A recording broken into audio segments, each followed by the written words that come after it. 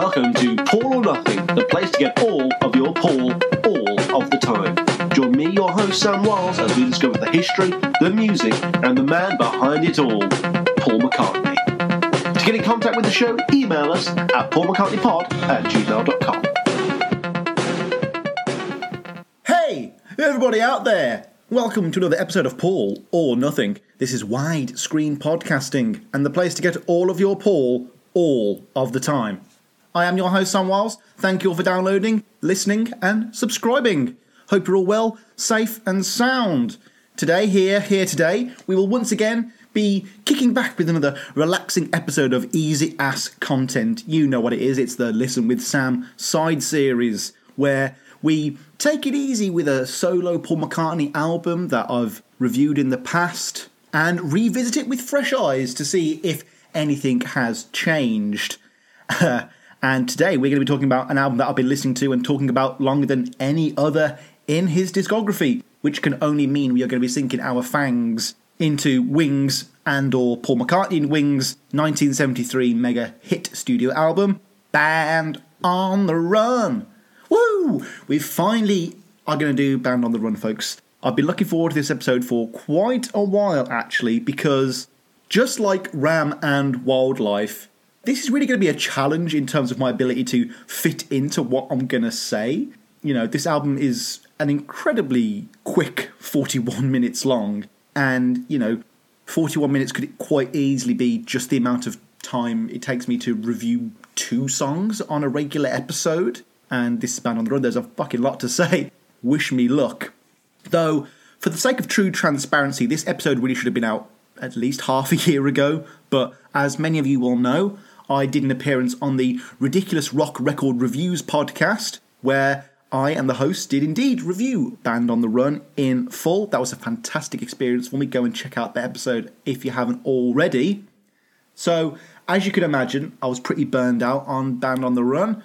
I kind of still am, but I want to get this episode out there because A, I know all of you love this album, and B, we've got to do it so we can get to Venus and Mars and beyond. Of course, go and check out the original Band on the Run episode I did like half a decade ago to see if you want to see where my opinions have changed. And the other reason I wanted to do this podcast now was so I can listen to other podcasts about Band on the Run. Shockingly, I don't actually listen to other podcasts' reviews of albums when I'm going to do that album. But unfortunately for me, at the time of recording, the We Don't Believe in Beatles podcast has just released their Band on the Run episode. I really want to listen to it. You should too. So I've got to do this episode right now so I can stop recording and go listen to it. But yeah, this has been somewhat an important bit of homework for me. Regardless of how overplayed this album may be, it still means the world to me, It's one of those truly formative albums of my youth. I've been listening to my late father's copy that he bought back in 1973, once a month for the past few years. And it's Band on the Run. Everyone thinks this is Wings or Paul McCartney's best album. It's always topping ranked listings of Paul's work. Though, since we are now coming up to Off the Ground, and we've been doing this podcast for a few years now, I'm not so sure if this is the great album. I've always ranked Ram higher than Band on the Run, as many of you will know. And this isn't even my hipster contrarian self talking, I just think that there are other albums Paul has put out. I'm not going to be specific now, but Paul has definitely put out albums that are at least equally as strong and as consistent and as well written as Band on the Run. I'm not saying it's bad, I'm just saying that, like Tug of War, it might be a little overrated, at least within the context of his own canon. But hey, at least I can talk about this stuff in detail now, without having to worry about whether I'm behaving myself or not on someone else's podcast. But hey, before we do any of that, we do need to crack on with the housekeeping!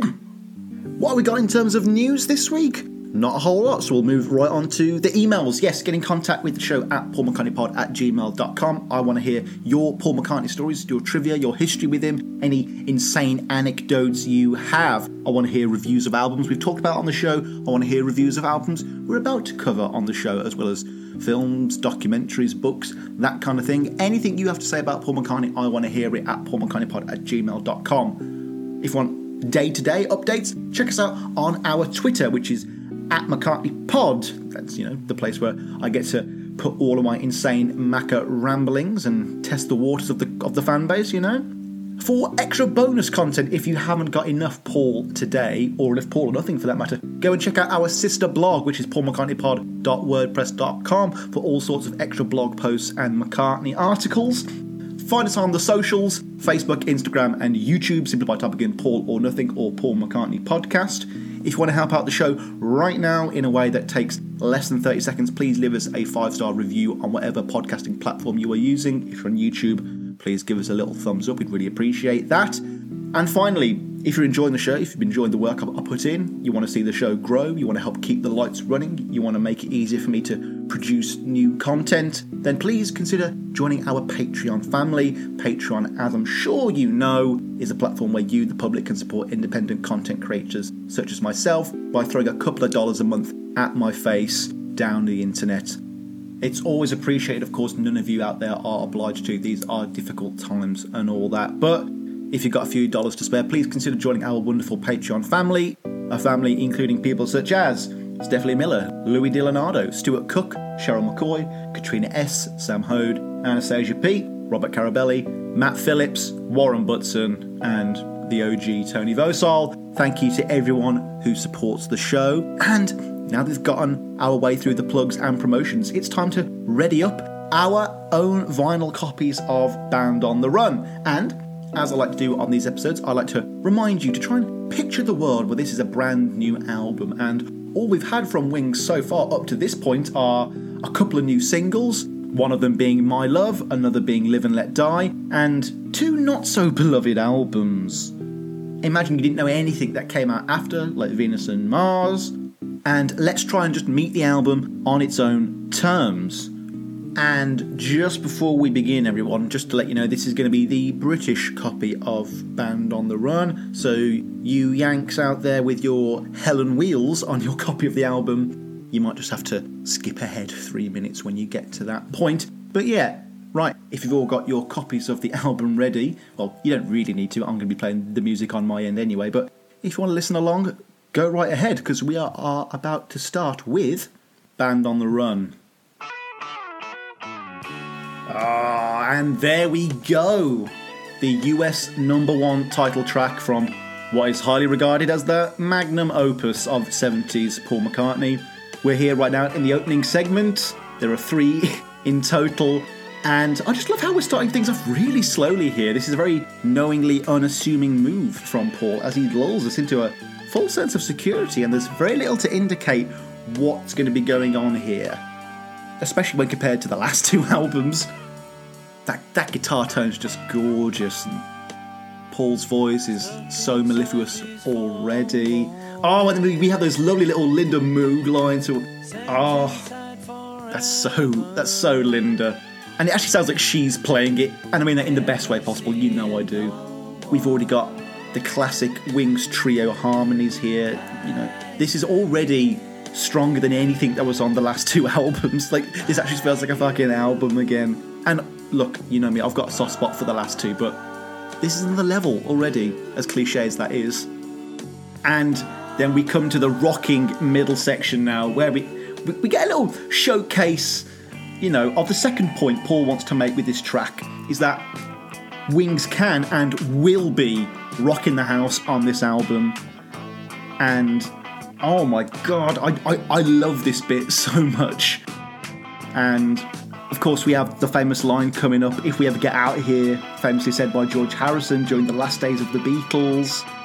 And more than being an example of George's pessimism of that time, it is Paul laying down the themes of this album nice and early. This is the setup. This is an album of escape and the search for freedom, and that's going to come up time and time again on this album. Oh, and here we go, the transition to the third segment, that interweaving of the caustic guitar sound and the big brass band. Oh, it's just so fucking perfect. It's very George Martin, and it's a great microcosm of the McCartney conflicting musical interests. And yeah, we come to the C and F acoustic closer, and I mean, how can you not be into this? It's just so catchy, it's so fun, it's so upbeat and uplifting, and you'd have to have a heart of stone to be immune to this. Weirdly though, I wish both of the previous segments had been longer in comparison to this one. Like, this is the lion's share of material right now, and that sentiment is stronger in me more than ever now since I stumbled across the US radio edit for this song, and yet it does trim a lot of this tail fat. I mean, I'm going to say this throughout this album, but this is an album of songs that are all slightly too long. But, you know, when you have a song like this that does feel like a true return to form, even though he never really left, you can forgive a bit of self and audience indulgence here. And I know I spoke earlier about the idea of this being a very overplayed album. This is one of the most overplayed songs on it, and yet I do not have the same kind of negative feeling that I have towards a song like Jet or something like that. I guess, you know, this is kind of the Hey Jude of this album. You know, you get annoyed by it, but you can't stay mad at it. If anything, you get mad at how much you get sucked in each time instead. But yeah, this is an incredible opening track for an album that is a massive artistic statement. You know, McCartney's taken his melody compositional tricks, and, you know, what McCartney's doing in this song is just so clever. He's taking everything he's learnt from, like, medleys at the end of Abbey Road and Red Rose Speedway, and he's moved it front and centre to the very first track for everyone to hear. It's like, bam, I'm still Paul, I haven't changed, I haven't done anything too different from the last two albums, and it's only... And you're the assholes, you're the ones who've taken 3 years to realise how great Wings are. It's so defiantly Paul, you know, it's just as much a protest song as Mary Had a Little Lamb or silly love songs, and it just, you know, this song arguably does everything that the entire album of Red Rose Speedway was trying to do, in the sense that it's trying to prove that Wings are rockers but also have something for everyone. We've got the three genres in this track. One of them's very badass, one of them's very sing-along, one of them's very kitsch and saccharine. You know, there is something for everyone in this song, and it rocks. So, mission accomplished if you ask me. Here we go though, folks. Of course, we do indeed have to come onto Jet, the other single from this album, the other big one, though it only peaked at 7 in both the US and UK. Despite that though, it's easily one of, if not the most popular song from the album, like even more so than the title track. What this song is, though, is Paul keeping up the momentum and continuing to prove to us listeners that Wings are in fact here to rock. You know, this is our second rocker in a row now, which I don't think Wings have even done until this point. And for their standards, for a soft pop group, this is a really heavy one, you know. Not only that, but so what we have with Band on the Run is an album, rather than being stocked with unknown Wings rarities, bam, we have 2 hit opening rock and roll singles back to back at the start of the album. And you know me, I love a good front-ended McCartney album. And these 2 songs do the heavy lifting in terms of changing people's minds and perceptions about Wings. You know, I think Band on the Run and Jet as a 1-2 punch probably did more for McCartney's career than any other 2-song combination. It's also one of Paul's most interesting bass lines in his career. You know, we all look at Silly Love Songs and Good Night Tonight, but the simple thudding drone that we have in this song creates this pseudo metal pop sound that Wings rarely ever did. I wish they'd have done it more. You know, it combines with the silly Moog from Linda brilliantly. We have some of that brass undercurrent in the background to keep it all moving. And, you know, I can definitely appreciate this song and, you know, love its craft more than I do, like, you know, enjoying it as I listen to it. You know, don't get me wrong, I'm not cold. I don't skip the track or anything like that. And indeed, you know, I caught myself singing along when I saw Paul live. But this is the overplayed song for me. And that's such a terrible thing for a podcaster to admit on his own show, especially since I don't even live in the age of radio. So if this song is overplayed, it is 99% self-inflicted and my own fault. But this is such an overrated track. It's not bad, but I don't know why this is the classic that it is. You know, it's catchy, it's got an upbeat chorus, it's got the signature 3-part Wings harmonies. You got the brass, you got all these things complementing each other. You got Paul's shrieking powerhouse vocal. And I can't explain why I don't like it. Maybe it's just, you know, a case where I could just put it down to taste. I think this was one of my favourite songs in my early teens. But now that I've got a broader appreciation for McCartney's ever-expanding songbook, it's only made this song appear more mediocre by comparison. I also remember, on the original Band on the Run episode, I spoke about my confusion as to the original title of this song and its meaning. Like, it's widely accepted now that Jet is the name of a black Labrador that McCartney owned, but I thought it was a horse.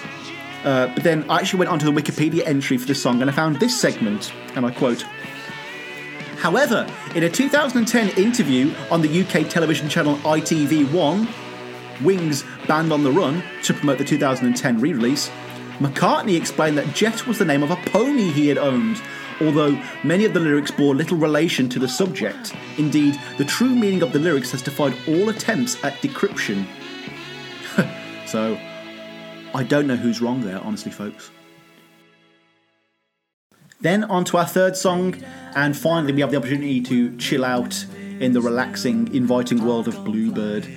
And to this day, I still cannot believe that Paul can have two separate songs named after two birds, with both of them being a bird of colour and the second word being bird. What's weirder though is how they are both these absolutely all-encompassing mini masterpieces. I mean, is it heresy to say that I prefer Bluebird to Blackbird at this point? I don't know. It's how I feel. When I saw Paul live, again, Blackbird made me cry. Of course it did. However, and not to bring down the tone too much, you know, Bluebird is a song that reminds me of my parents, particularly my late father. So it's always going to be my de facto favourite of the two, no matter how technically good or revolutionarily finger-picking Blackbird may have been.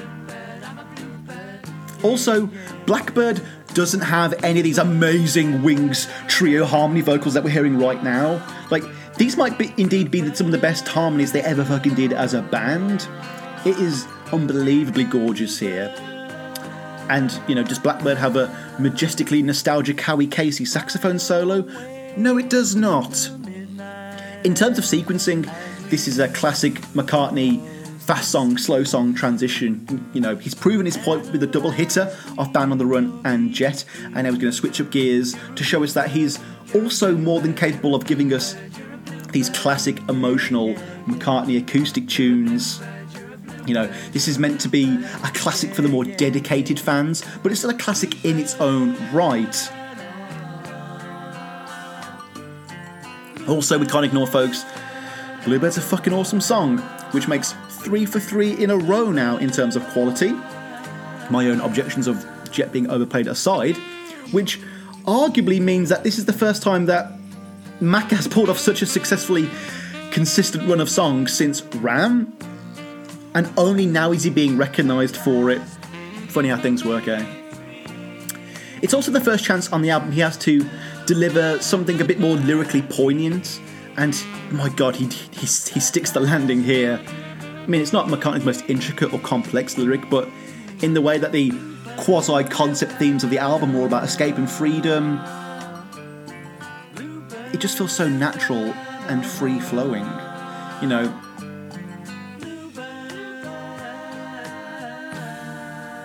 You know, McCartney's not opening himself up massively, everything. He gives us a peek behind the curtain, but he's showing us what he cares about and what he yearns for. And thankfully, what he yearns for are just as universally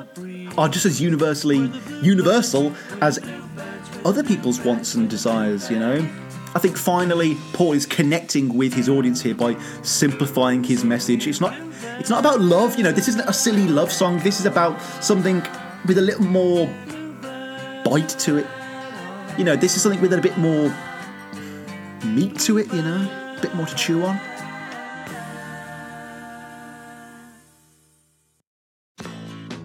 Now we go on to Mrs. Vanderbilt, the second of the album's very welcoming Come Sit by the Campfire with Us kind of songs, which I think every Wings fan has a soft spot for somewhere. Still running through the gamut of Mackish songwriting tropes, this is Paul showing us he can do the silly, jaunty sing-along tunes, something kind of like All Together Now. Though I have to point out again that we are continuing a run of unbroken, high-quality McCartney songs here, and the album's only feeling more and more classic by the second.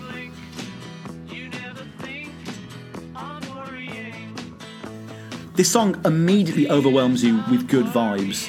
You know, this song, you know, the last song was A Search for Freedom, and this song is a little taste of that freedom. Or, you know, a desire to be left alone in that freedom. You know, this album doesn't have time for anything too heavy, and after one quick introspective song, we are back to this more bouncy, carefree adventure. It is silly, but it's not a silly love song, and it exudes that classic, fun, almost like country folksy McCartney feel, but without any of the uncoolness factor that had been previously plaguing the band, you know. And that call and response section, clearly designed for a crowd, the ho hey ho stuff. God, that's fun. Speaking of fun, in the prep for this episode, I rewatched the performance Paul gave of this song in Kiev back in 2008, which was the first time he ever played it live. And it was an audience request, which is awesome.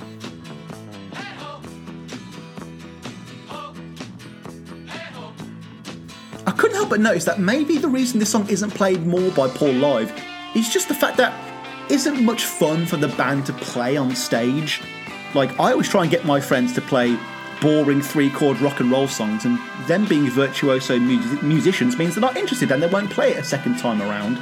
So, you know, if you're going to make Rusty and Abe and Wix and Brian play this song, you know, don't expect them to be jazzed after it, you know. Also, I'd love to know where Paul got the reference for the Vanderbilts or the Vanderbilts from. That'd be quite interesting to find out. Of course, the part where he sings "Leave Me Alone, Mrs. Vanderbilt" fits in with all the themes again. Maybe it's Paul referencing wanting to escape the lives of the rich and famous. You know, is it another Alan Klein reference? Who knows?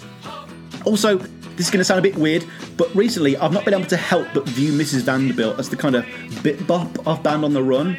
But instead, this is like what if McCartney had taken Bit Bop back to the studio and actually polished it off. You know, this is a very simple track, and without the electric guitars and vocal breaks, its jaunty rhythm could have outstayed its welcome. So I guess what I'm trying to say is that this song knows how to shift gears and change itself up often enough to not be boring and keep your attention. Though, oddly enough, isn't this like the longest song on the album so far? Okay, this is the second longest song on the album so far, and for me, this flies by way quicker than Band on the Run and Jet do. So that's just a testament to, I'm not going to use the word again, but this song's just so much fun, isn't it? No one can listen to this song without a big smile on their face.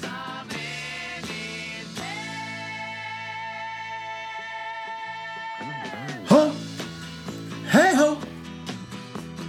Ho! It starts to get very, within you, without you, you know my name, look up the number towards the end of this song though. I love all the little giggles and stuff. It's silly again, but it's one of those little studio affectations that Paul knows to put into an album that just relieves any tension there may have been before, you know. Not that this song is particularly foreboding or anything, but if you weren't already smiling, you will be by the end.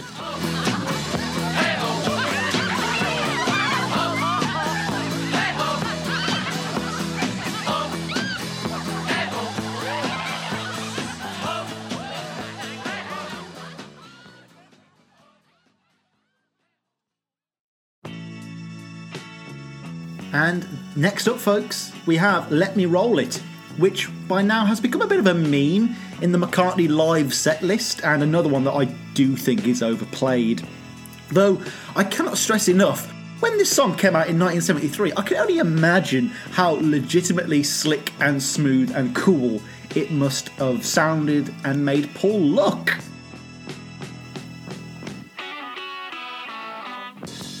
Because of that, this is of course our first real riff of the album, and in all fairness, it is one of Paul's most iconic for a reason. The entire thing is so cinematic, and those little pauses between the two little bursts of notes only highlights just his showmanship at this point. Now, I too can remember when I thought this was one of the best songs Paul had ever made, but now, like Jet, I think it's just okay. Like, I don't have to wait one more album till I would get Letting Go for a much better heavy growler of a Wings rock tune. Though, in its defence, I'd say its greatest strength is just how impeccably sequenced it is.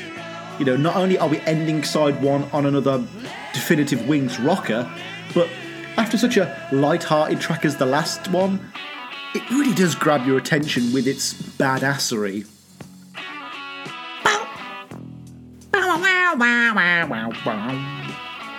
Apparently, the song is supposedly about Paul offering a joint to roll and share it with John Lennon in an act of peace, you know, extending the olive branch. Not sure how much of that is true and how much of that is people wanting this to be a song about John Lennon. Either way, it's quite cute though. I mentioned this is the last song. Now, I'm sure I've mentioned this before, because I'd love to know how much of this album was made with a live audience in mind, because as we know, Let Me Roll It is another perfect stadium filler song from this album, and the fourth track that would go on to stock the set list for Wings Over America. Not only that though, but this song is just so good at doing what it set out to do. You know, this isn't my kind of McCartney thing, but I know he wanted to make a song exactly like this, and he did. And since then, it's been a staple of McCartney set lists right the way up to the present day, which is both amazing, if somewhat draining. And more than me playing this album, what makes this song overplayed is the fact that Paul has just been playing it since basically 1976. And then it'll end with the Foxy Lady bit from Jimi Hendrix. And at the end of the day, as much as this is a showcase for Wings to, you know, rock out, it's more just a showcase for Paul to do some lead guitar work and, you know, seeing Paul get that red guitar out and make sure everyone's looking at him as he played this has made the song lose a bit of its charm. And, you know, he really does need to play more of Letting Go in his concerts in place of this one. I mean, even some of his gigs have both Letting Go and Let Me Roll It, which makes no sense. But yeah, I still need a little more time away from this song before I can enjoy it the way I did when I first heard it. Again, like Jet. Because unlike Jet, I do know that this is legit. Because unlike Jet, there is much more of me that really does appreciate this song. But, you know, like having too much candy, my tummy just hurts now. I don't want any more. Something else I just want to point out before we do finish side one is that we've been entirely without any Paul McCartney piano on this album, and we've been entirely without Silly Love Songs, two of the main elements of the Paul McCartney songbook. And it makes you wonder whether this is in fact what people did want from Paul. Is it a coincidence that arguably his most popular album is the one that avoids the Tin Pan Alley side of Paul McCartney? Is Band on the Run the key album because it's fundamentally a rock-oriented album? I think so. I mean, Ram was a rock album, but it was folksy and weird, and now we've got a much more commercial pop rock and hard rock sound for the radio masses. And there we are. We are at the end of side one. I'm just going to get up and flip over my disc to side two. What do you think? You know, are you already convinced that this is Paul McCartney's best post-Beatle album?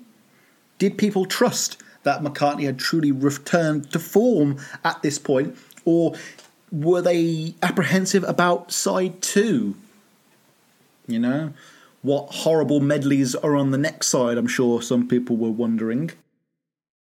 Has this been the best 5-song run of any Paul McCartney album? These are all very interesting questions, you know. Have we had the best singles Paul has released at this point featured on this album as well? There are a lot of plates spinning here, folks, to make this album what it is. And yeah, let's just dive right back in with, starting off side 2 with a truly more delicate touch. McCartney gifts us with Mamounia, the album's most soulful and whimsical moment. Those opening nursery rhyme, wholesome guitar notes that McCartney and or Denny begin plucking just instantly put you at ease. You know, this has the sing-along ability of Mrs. Vanderbilt and the tender, inviting, come sit with us by the campfire quality of Bluebird. I mean, bar the title track, this might be the most Band on the Run-esque track on Band on the Run. As an opener to side 2, again, absolutely perfect sequencing from Paul here, transitioning from the hard rocker at the end of side 1 to one of the 2 softest songs on the album. Like, rather like Venus and Mars, there's this quite subtle transition from side 1 to 2 where it's indicating that the next lot of songs are going to be slightly different and we might be getting some more esoteric and unique numbers this time around. You know, it's rather telling that the second side of Band on the Run doesn't have any A-side singles on it. If memory serves correctly, this was based on the hotel in Morocco called like the Mamounia or something like that. And it seems like this is one of McCartney's little homegrown phrases. You know, there's no hair on a seagull's back. However, the rest of the lyrics, which have often been compared to Lennon's Beatle track Rain, uses rain as a metaphor for rejuvenation, freedom, rebirth, all of those wonderfully positive things. Again, all perfect metaphors for your number 1 album, as you know, coming back from a slump, as it were there, Paul. But again, the themes are all just being layered on thick as molasses here. This is all about freedom and escape and the yearning, you know, the struggle of all of it. And, you know, this isn't the tightest theme. It's not very restrictive, but, you know, it's spread across the album consistently enough, you know, for you to get the point. Now, again, this whole album is a great showcase for Wings, and what this song here reinforces is just how key this vocal... Oh, just listen to them! That vocal trio, that harmony, is unbeatable. Of course, you can argue that a lot of the closeness and the sentiment that they may be feeling in the studio at this point may come from the fact that they had just lost 2 members of the band. But, you know, when push comes to shove, when their backs are against the wall, they really pulled out something angelic. And, you know, whilst Paul undoubtedly is the glue that holds it all together, the serendipity of all of their voices coming together and working so well is beaten only by the Beatles themselves. In addition to being a demo of the band's vocals, you could also argue that this song is another little Linda showcase. We have some great little Moog lines again, and maybe you shouldn't play a whole lot of them, but, you know, if we're going by the Macca narrative here, the little music video in your mind would have Linda going out, or, you know, would have Linda going all out on the keys while singing the harmonies in the studio. It's a fun little image, even if it is just a story. I also hate to bang an old drum here, but this is the 6th quality song, the 6th ace song we've had in a row at this point. You know, the chain has remained unbroken, and, you know, this run of songs is simply inspiring, isn't it? Mamounia, Mamounia, oh, oh, oh. Another really long song here, though, folks. This is actually the 2nd longest song we've had so far. But like Mrs. Vanderbilt, it just rockets on by, doesn't it? Oh, listen to Linda there. And you can hear Paul in the background going, I like it. Like, I hope that's a live take of just him complimenting Linda. That'd be lovely, wouldn't it? Go on, Linda. I've got a bit of a soft spot for Linda at the moment because I am writing a blog post where I'm just talking all about Linda, and I wish I could have fit Mamunia into my top 12 list really, because she's so great here.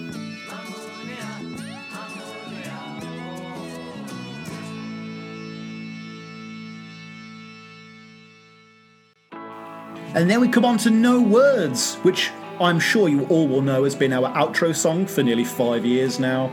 And I always get irked when I see Mamunia or Mrs. Vanderbilt being billed as the great underrated tune from this album, because for me, it's always been No Words. You know, it's one of the most underrated Wings songs in the entire canon, let alone this album.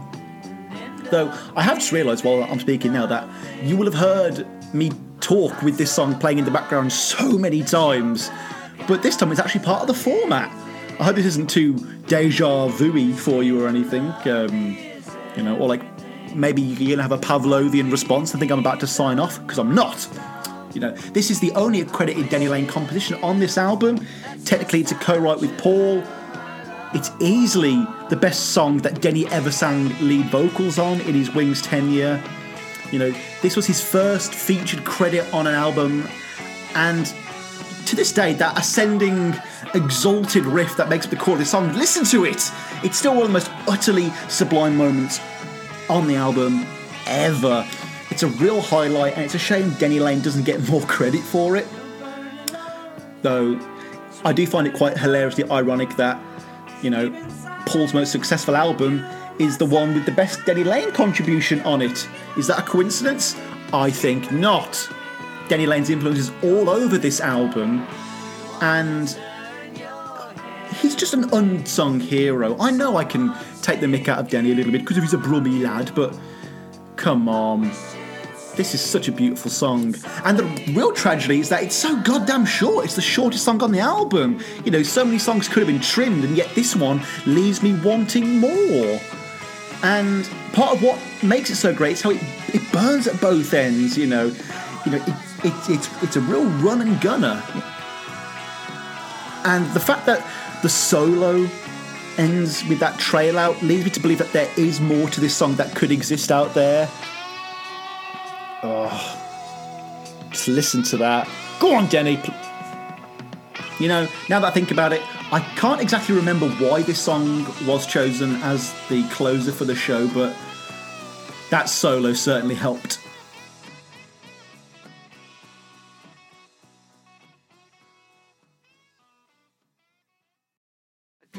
And now we come on to our penultimate song, Picasso's last words, Drink to Me, which is actually starting off with a very prominent Denny Laine vocal in the mix there, which, you know what, I'm very happy to hear that, especially since how short No Words was. But yeah, this is a song that McCartney wrote at the behest of Dustin Hoffman as a little songwriting exercise, which is a very interesting piece of trivia. But don't worry, folks, this is certainly not one of those songs where I find the backstory to be more interesting than the track itself, because this song is just brilliant, isn't it? Funnily enough, though, I would have most certainly heard this medley, before the Abbey Road one. Perhaps this is why it still sounds so fresh and creative and inventive to me now, when it's all simply down to the fact that I was exposed to it first. But even if it hadn't have been, this song would still be all of those things. Like all the best Paul McCartney albums, aka Ram, Paul cannot contain his ability to stitch different songs together into a single suite. And we've heard it once before with the title track, and now for the second to last track, Paul is reminding us again that this is what he does it well, and that it's unbelievably fun. Like, we are at the cornier end of this shtick, and rather than being a cornucopia of new mini ideas, this song is a medley of function rather than form. The twist this time around is that Paul is writing one new song as a framework to hang a selection of callbacks.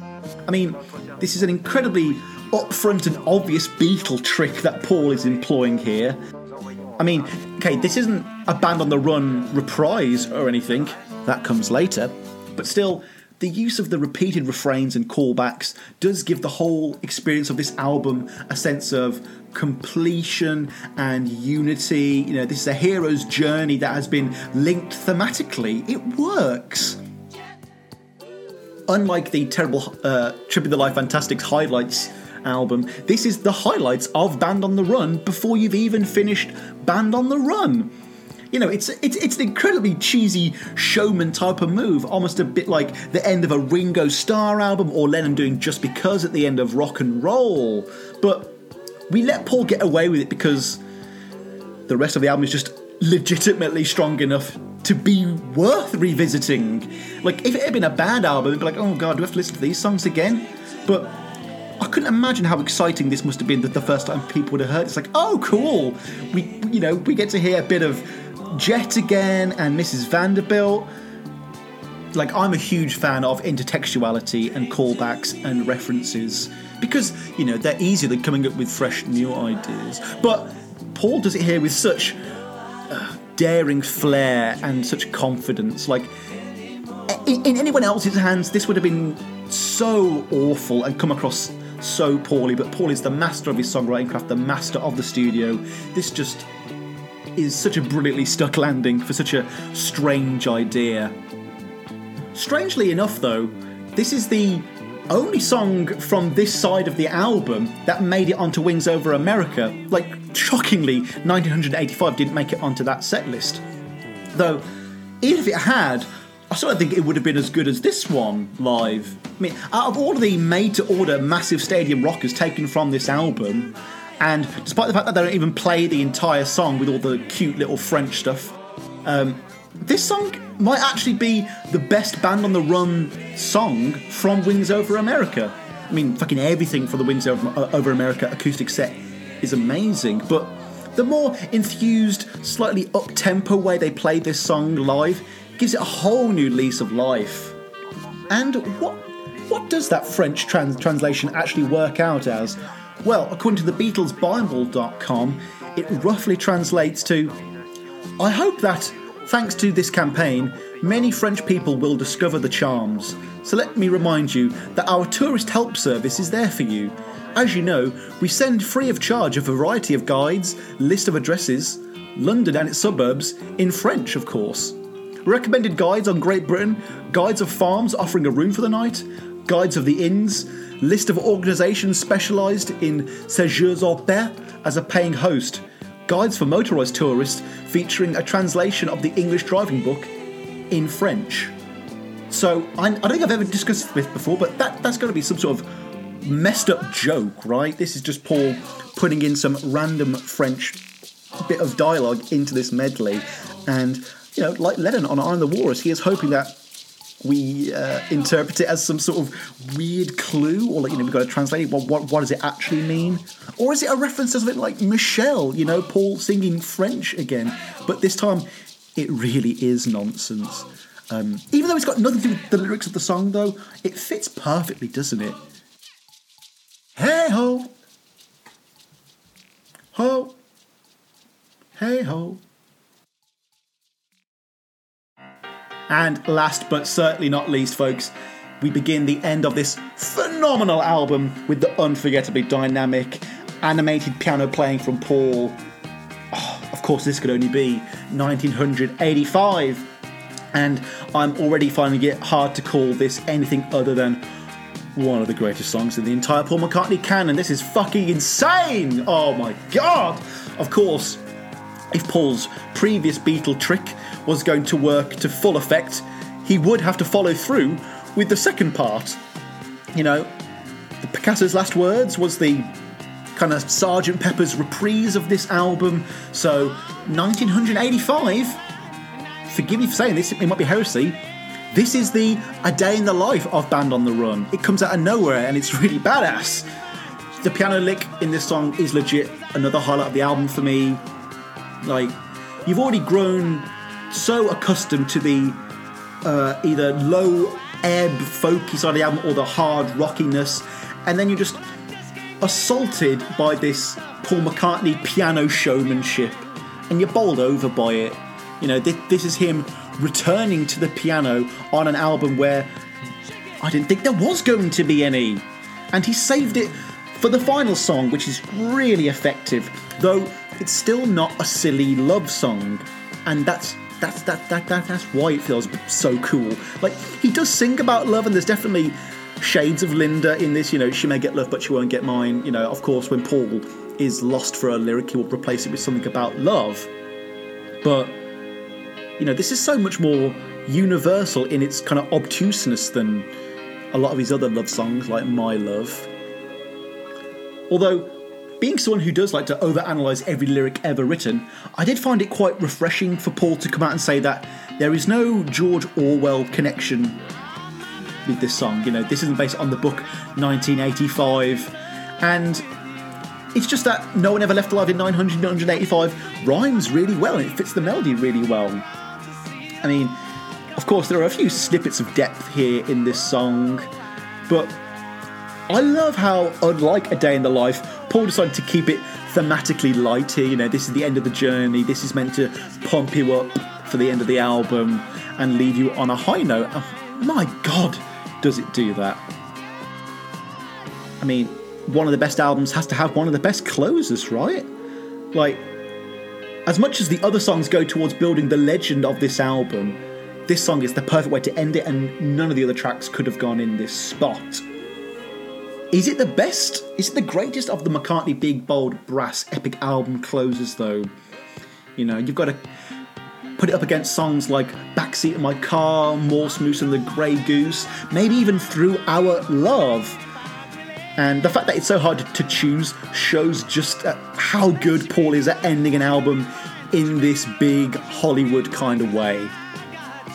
Now, I was never going to talk about this song without mentioning the obviously superior version that features on the Wings documentary One Hand Clapping, which I will be reviewing on this show sooner rather than later, I think. And that version keeps the guitar and the drums out of the mix until the final third verse of the song. And whilst this mix is more immediately dramatically bombastic and probably fits the album, you know, more faithfully, the one-hand clapping version, you know, which kind of kicks in at this point here. Just having Paul sat at the piano for a couple of minutes with a cigarette in his mouth is mind-meltingly cool. And then Paul gets up with the backing track on, and he's got his mic in hand here. It's one of my favourite Wings visuals ever, put against one of my favourite Wings songs ever. And, oh my God, the guitar we're hearing now as well. This is on a blisteringly powerful, aggressive, technical level that we would not see until Jimmy McCulloch would join the band later the same year. Like, this is Paul going for broke now. You know, there's that great quote from Linda. He either had to slit his throat and give up, or he had to regain his magic. And oh my God, you can feel the magic. It is building, folks. This is so Titanic.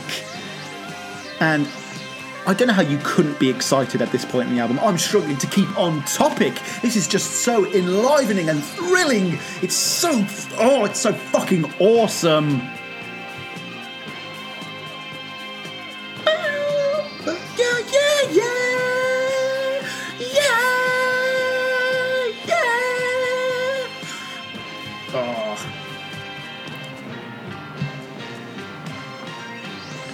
Wow.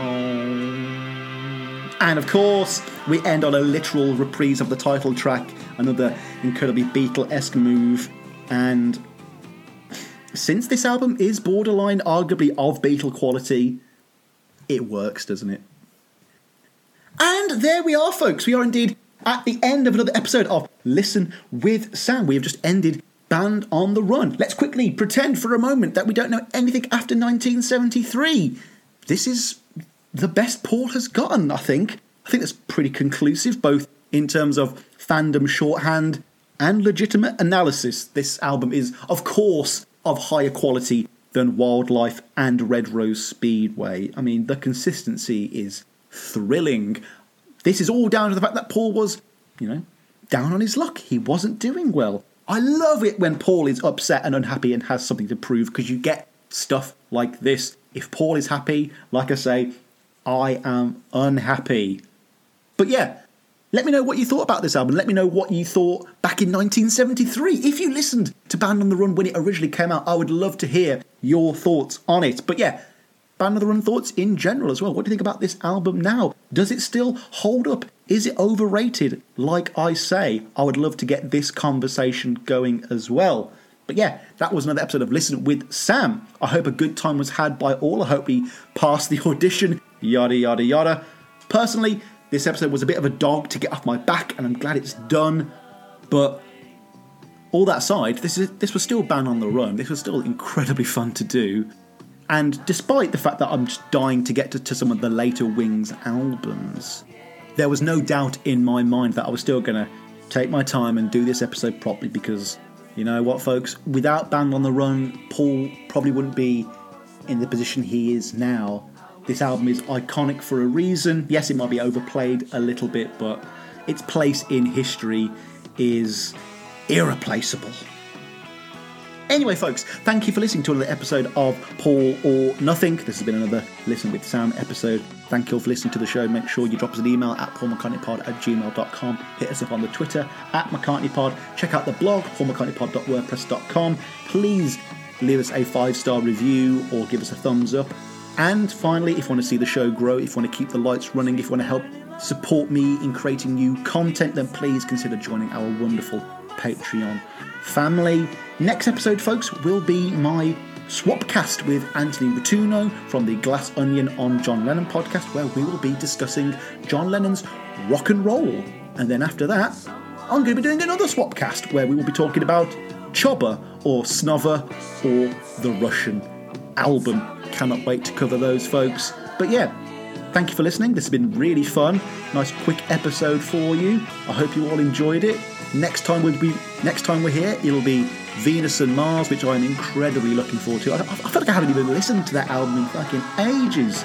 So yeah, see you all soon, folks. I'm sure Denny Lane has already been playing us out already. Peace and love. Peace and love. Let's get out of here.